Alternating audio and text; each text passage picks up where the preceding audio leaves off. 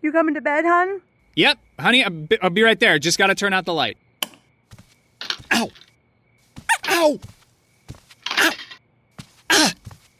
Gah! Some things never change. Like your kids always leaving tiny toys on the floor for you to step on. And Geico saving folks lots of money on their car insurance. Sweetie, I think I left the downstairs light on. Please don't make me go. 15 minutes could save you 15% or more.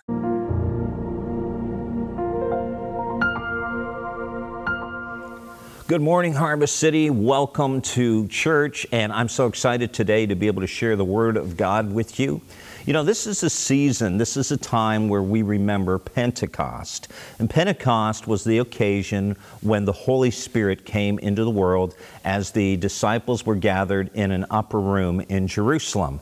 The Bible describes this event in Acts chapter 2, particularly in the first 4 verses. It says that they were filled with the Holy Spirit. It was an amazing occasion where they were empowered by God to be able to preach the gospel. And so we remember this date as Pentecostals. We are particularly aware of our need for the Holy Spirit, our heritage, and how without His power operating in our lives, we're really not capable of fulfilling our mission.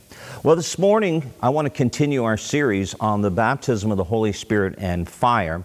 We're going to be looking at the second element of fire, the second characteristic of fire. I guess if I were to give a title to this message, I would call it the Spirit of Wisdom and Revelation. And of course, that can be found in Ephesians chapter 1 when Paul prays for the believers that the eyes of their heart would be flooded with light. That's what the original Greek says, so that they would understand and receive wisdom and revelation from the Holy Spirit Himself. We start off by looking at Luke chapter 3, verse 16. And here we read the words of John the Baptist. John is speaking about the coming of the Messiah. And of course, there were those who questioned, are you, John, the coming one, or should we expect someone else? And John clearly pointed to Jesus. And he said the distinguishing mark, that which would make Messiah different than John, is that even though John baptized into water unto repentance, that the Messiah would baptize people with the Holy Spirit and fire. And it's an amazing thing when you think about this. And as I mentioned, the fulfillment of this event occurred on what we call the day of Pentecost. The Hebrews called it the Feast of Weeks, or Shavuot, when they commemorate the giving of the law and Moses, but we particularly remember Pentecost, or the coming of the Holy Spirit. Now, the experience of the baptism in the Spirit is for all people everywhere. You know, after people saw the coming of the Holy Spirit, and it says specifically that there was this sound from heaven like the roaring of a mighty windstorm, and it filled the house where they were sitting. And then what looked like flames or tongues of fire appeared and settled on each one of them. It says everyone present, 120 of them, was filled with the Holy Spirit. They began speaking in other languages as the Holy Spirit gave them this ability. But later on, Peter is speaking to the crowd who is inquiring. They're wondering what is actually happening here. They even accuse him of being drunk. And Peter says, look, this promise is to you and to your children. This is the Holy Spirit. Joel spoke about him. And he said, and to those who are far away, all who've been called by the Lord our God. That's a very interesting statement, those who are far away. It literally means to a people who are in the future, but it can also speak of all nations everywhere, to the Gentiles. So it's speaking of all generations and all nations, everyone, everywhere. What an amazing promise that the Holy Spirit, the third person of the Trinity, God Himself, can come and live in us, and we can be baptized with the Holy Spirit and fire.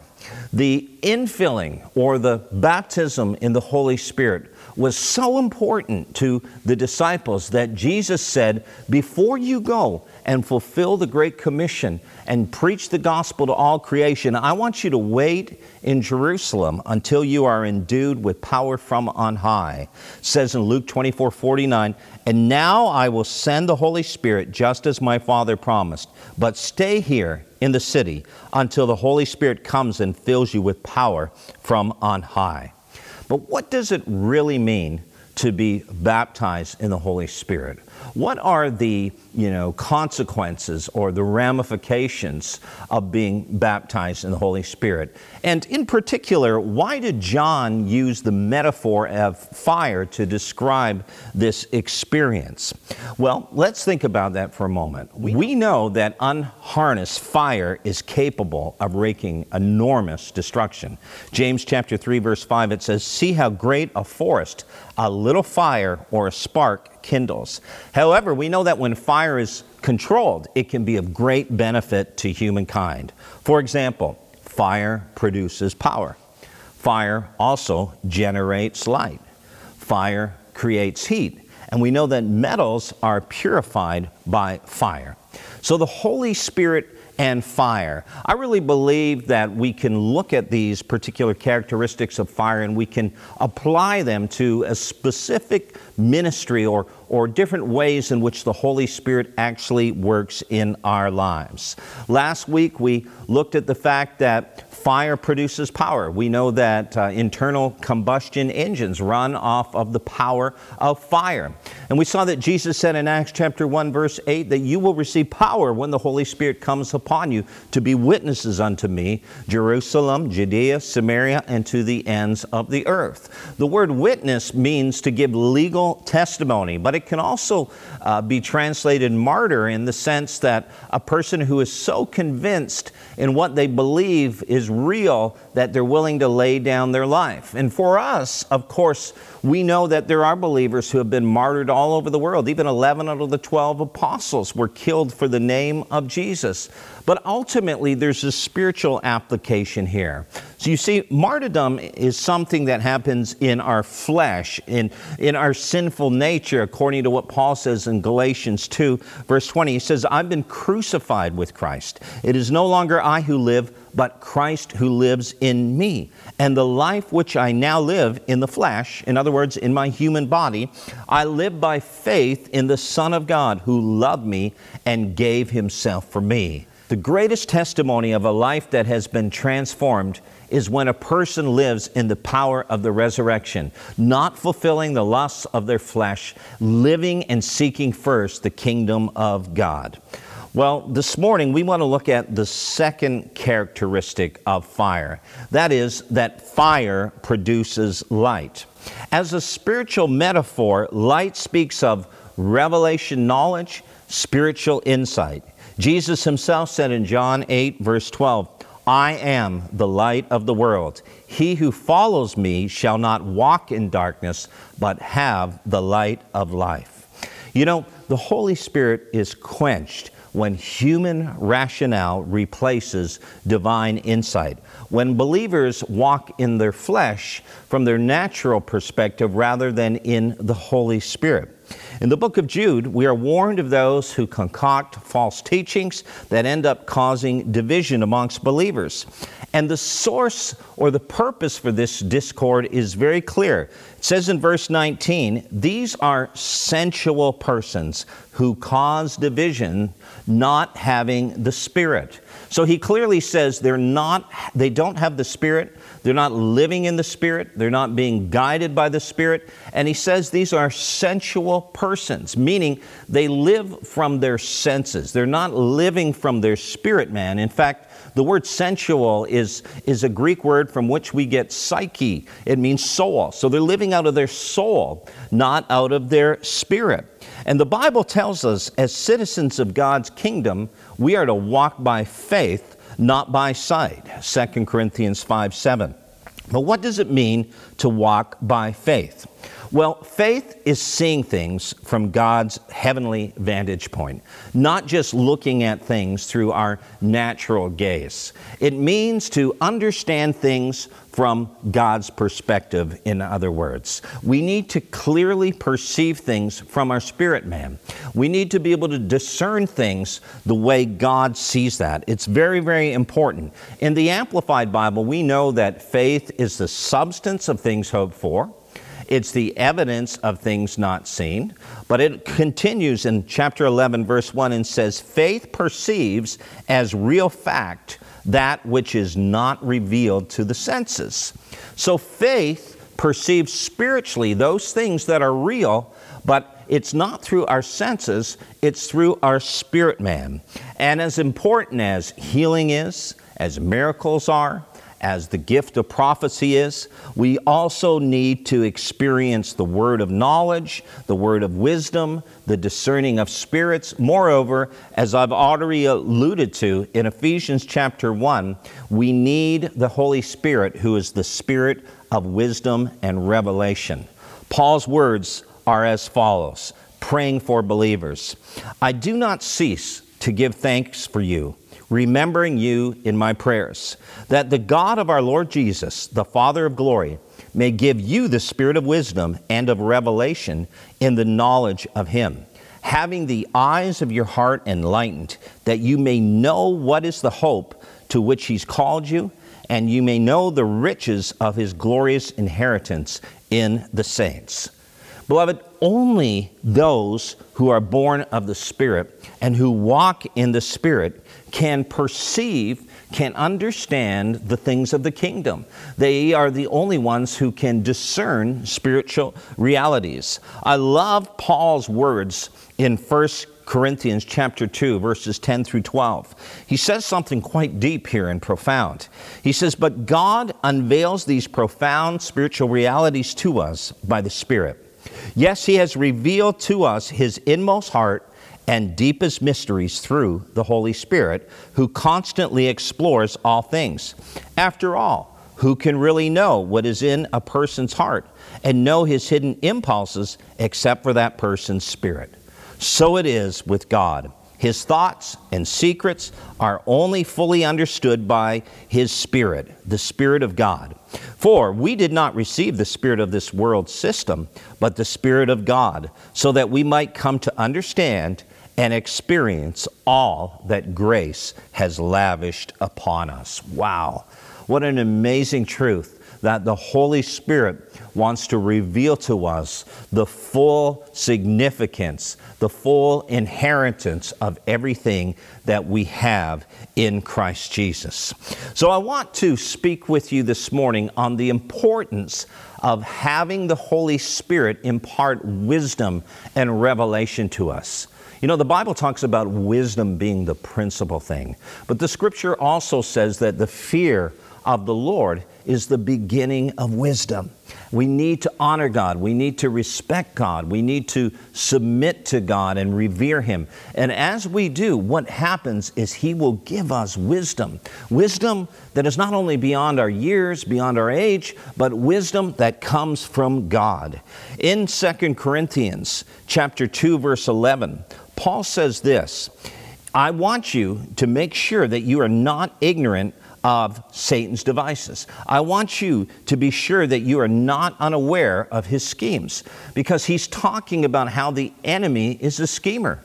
And what he's saying is that wisdom that comes from God will protect you from the devices of the devil, from the strategies of Satan, so that you are not deceived. Today there are many ways in which people are being deceived around the world.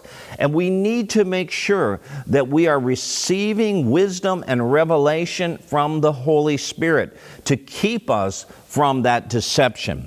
The Bible says this, that Jesus even warned in the last days that Satan's trickery would become so widespread and even successful that even the elect would be deceived if that were possible. He said false messiahs, false prophets will rise up and perform great signs and wonders so as to deceive, if possible, even God's chosen ones. See, I have warned you about this ahead of time. Paul is speaking to the church in Corinth, and he makes this astonishing claim that the devil had placed in their midst those purporting to be ministers of Christ, who in reality were agents of Satan. 2 Corinthians chapter 11, verses 13 to 15 reads, these people are false apostles. They are deceitful workers who disguise themselves as apostles of Christ. But I'm not surprised. Even Satan disguises himself as an angel of light. So it is no wonder that his servants also disguise themselves as servants of righteousness. In the end, they will get the punishment their wicked deeds deserve.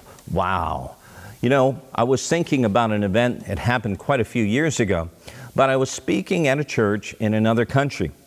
And I had just come out of a time of praying and fasting, and I felt particularly sensitive to the Holy Spirit. And as I was preaching, I saw a woman sitting in the congregation. And I felt like the Lord highlighted her, and He just said to me in my spirit, I want to minister to her. I want to touch her and help her today. And so I was encouraged that the Lord loved her so much that He wanted to assist her. And so I gave an invitation at the end of my message. I invited people to come forward to receive ministry from the Lord. And as I did, this woman proceeded to the front of the church, and she asked me if I would pray for her for physical healing. Of course, I obliged her, and I was more than willing to do that. And as I began to pray for her, I ended up seeing something happen that I wasn't really expecting. There was a spiritual manifestation from the powers of darkness that occurred. And as I took authority over that in the name of Jesus, this woman ended up being delivered. It was a powerful thing, and it really encouraged the church. But what happened next, I had no way of preparing for. So after the service was dismissed, some of the elders of the church asked me if I could come into the pastor's office and meet with them. So I walked into the office, I sat down with them, and they began to share with me how they had regarded this woman as someone who they would go to for counsel, for advice, asking her to pray. And some even said we kind of looked to her almost like she was a prophetess. And they said, how could we be so deceived? This woman was not from God. This woman was actually from the enemy. And of course, there's a story in the New Testament very, very similar. In Acts chapter 16, Paul is traveling around, he's preaching the gospel, and there's this woman who's following him. And the Bible is very clear that she has unclean spirits living her, and she's crying out, these men are servants of the Most High God. Listen to what they say. Now, there's absolutely nothing false or wrong about what this woman was declaring. Paul and his team were definitely servants of the Most High God. They were proclaiming the true gospel of Jesus Christ. And yes, people should heed the things that they spoke. But Paul became troubled in his spirit. He discerned that something was wrong, even though her words were correct. And he turned around and he took authority over that, recognizing that the enemy was at work in her. He cast the demons out of her, and she was gloriously set free.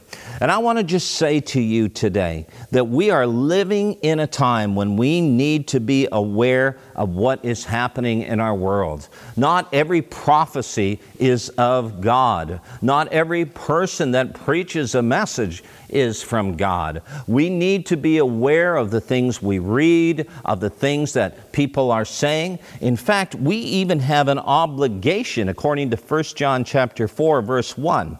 The writer says, "Dear friends, do not believe everyone who claims to speak by the Spirit. You must test them to see if the spirit they have comes from God, for there are many false prophets in the world."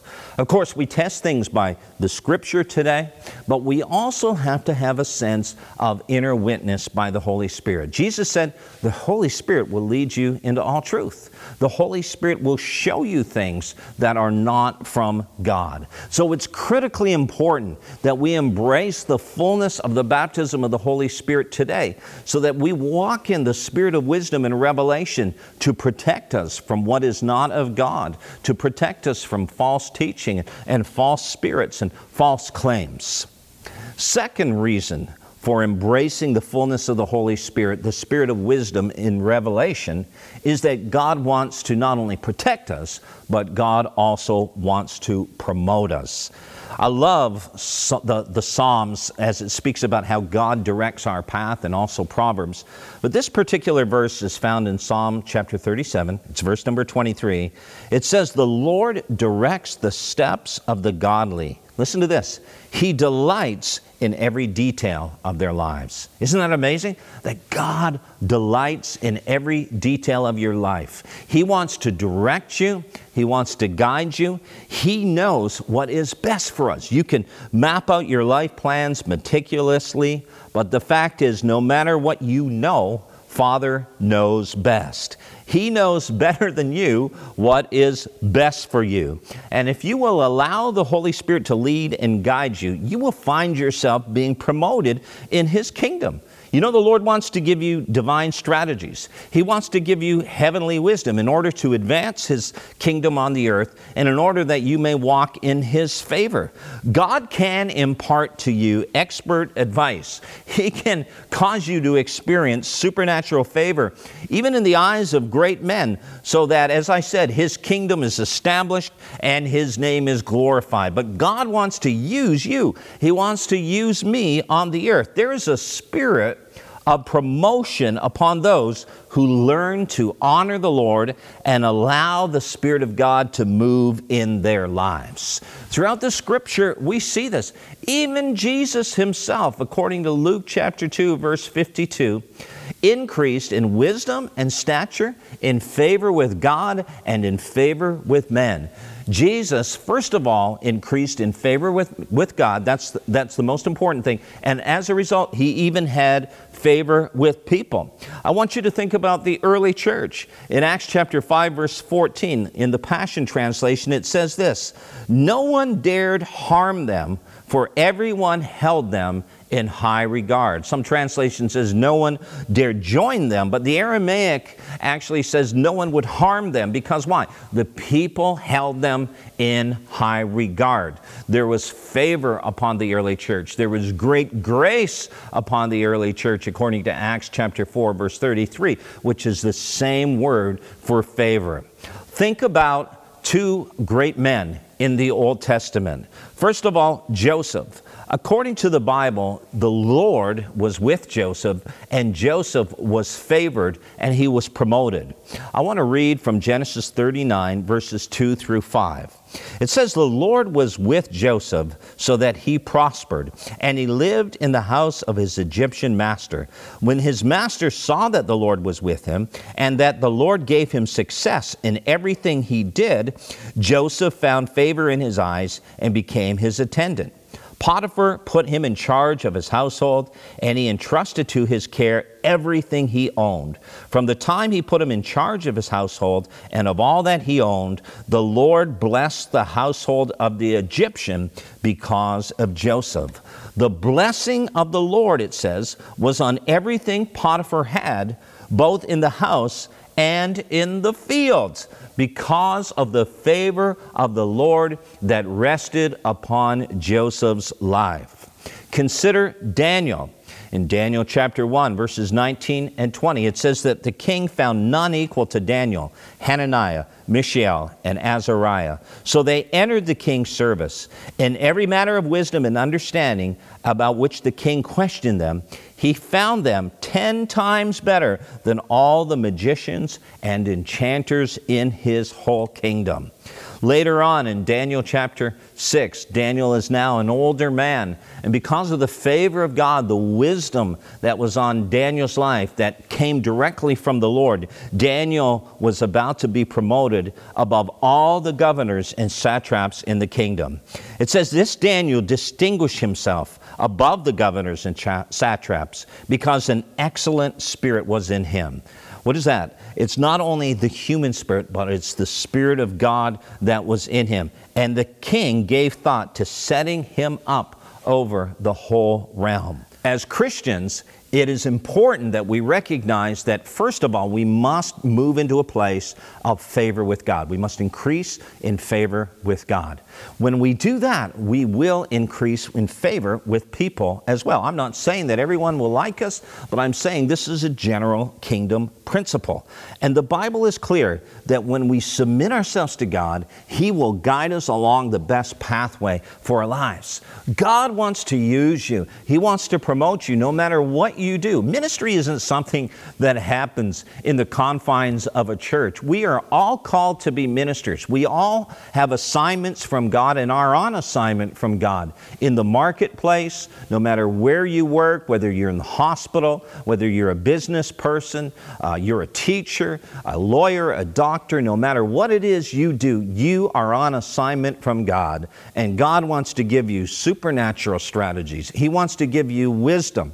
He wants to speak to you. I encourage you to ask the Holy Spirit for wisdom, to ask Him to give you revelation, understanding, strategies, so that you might progress, that you might even be promoted and you may advance because of the excellent spirit that is in you. Do it for the glory of God, but allow Him to promote you. God wants to make you the head and not the tail so that you can be an influence for the kingdom of God on this earth. The thing that causes us to be positioned, to be promoted, is our humility. It's our dependence upon God. And in closing, I just want to share from Proverbs chapter 3. Often we read verses 5 and 6, but I want to include verse 7 because it really helps us understand the context in which those two verses are said. This is the Passion Translation. It says, "Trust in the Lord completely, and do not rely on your own opinions.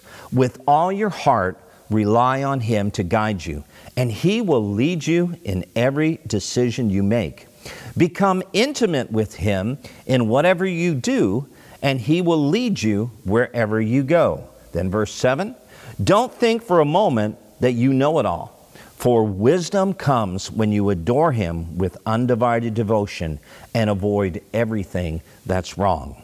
Our dependence and our submission to God determines our usefulness in His kingdom. The Bible says there's a way that seems right to man, but the end thereof is death. Resistance leads to rebellion and eventually regression and ruin. God wants to promote you. God wants to give you supernatural wisdom. Allow the Holy Spirit to govern your life. Allow the Holy Spirit to teach you, to lead you, to guide you. You'll be amazed at the difference it makes. He knows how to parent.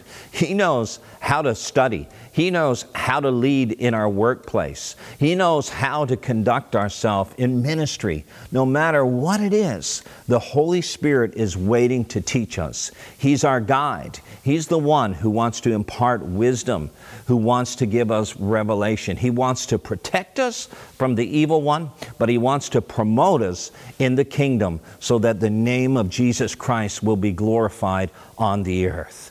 I know that the Lord has a plan to use you. The Lord has a destiny and a purpose for your life. Seek Him, and He will reveal that to you. He will make known to you His ways, and He will cause you to see great expansion in terms of your influence and all that He's called you to do for the glory of the name of Jesus Christ. God bless you. Thanks for watching today. In the name of Jesus, amen. Now extended through January 14th, join a clean and spacious Planet Fitness for zero enrollment and only $10 a month. With tons of equipment and free fitness training, it's the perfect place for everybody to work out. Even me, mister. I'm so stressed I grind my teeth more than most people grind coffee. Especially you. Give your anxiety-clenched jaw a rest. My molars will be so happy. Start feeling fit-tacular today. Join in club or at planetfitness.com. Zero enrollment, $10 a month, cancel anytime. Deal ends January 14th. See club for details. You coming to bed, hon? Yep, honey, I'll be right there. Just gotta turn out the light. Ow! Ow! Ow! Ah! Gah! Some things never change. Like your kids always leaving tiny toys on the floor for you to step on. And Geico saving folks lots of money on their car insurance. Sweetie, I think I left the downstairs light on. Please don't make me go. 15 minutes could save you 15% or more.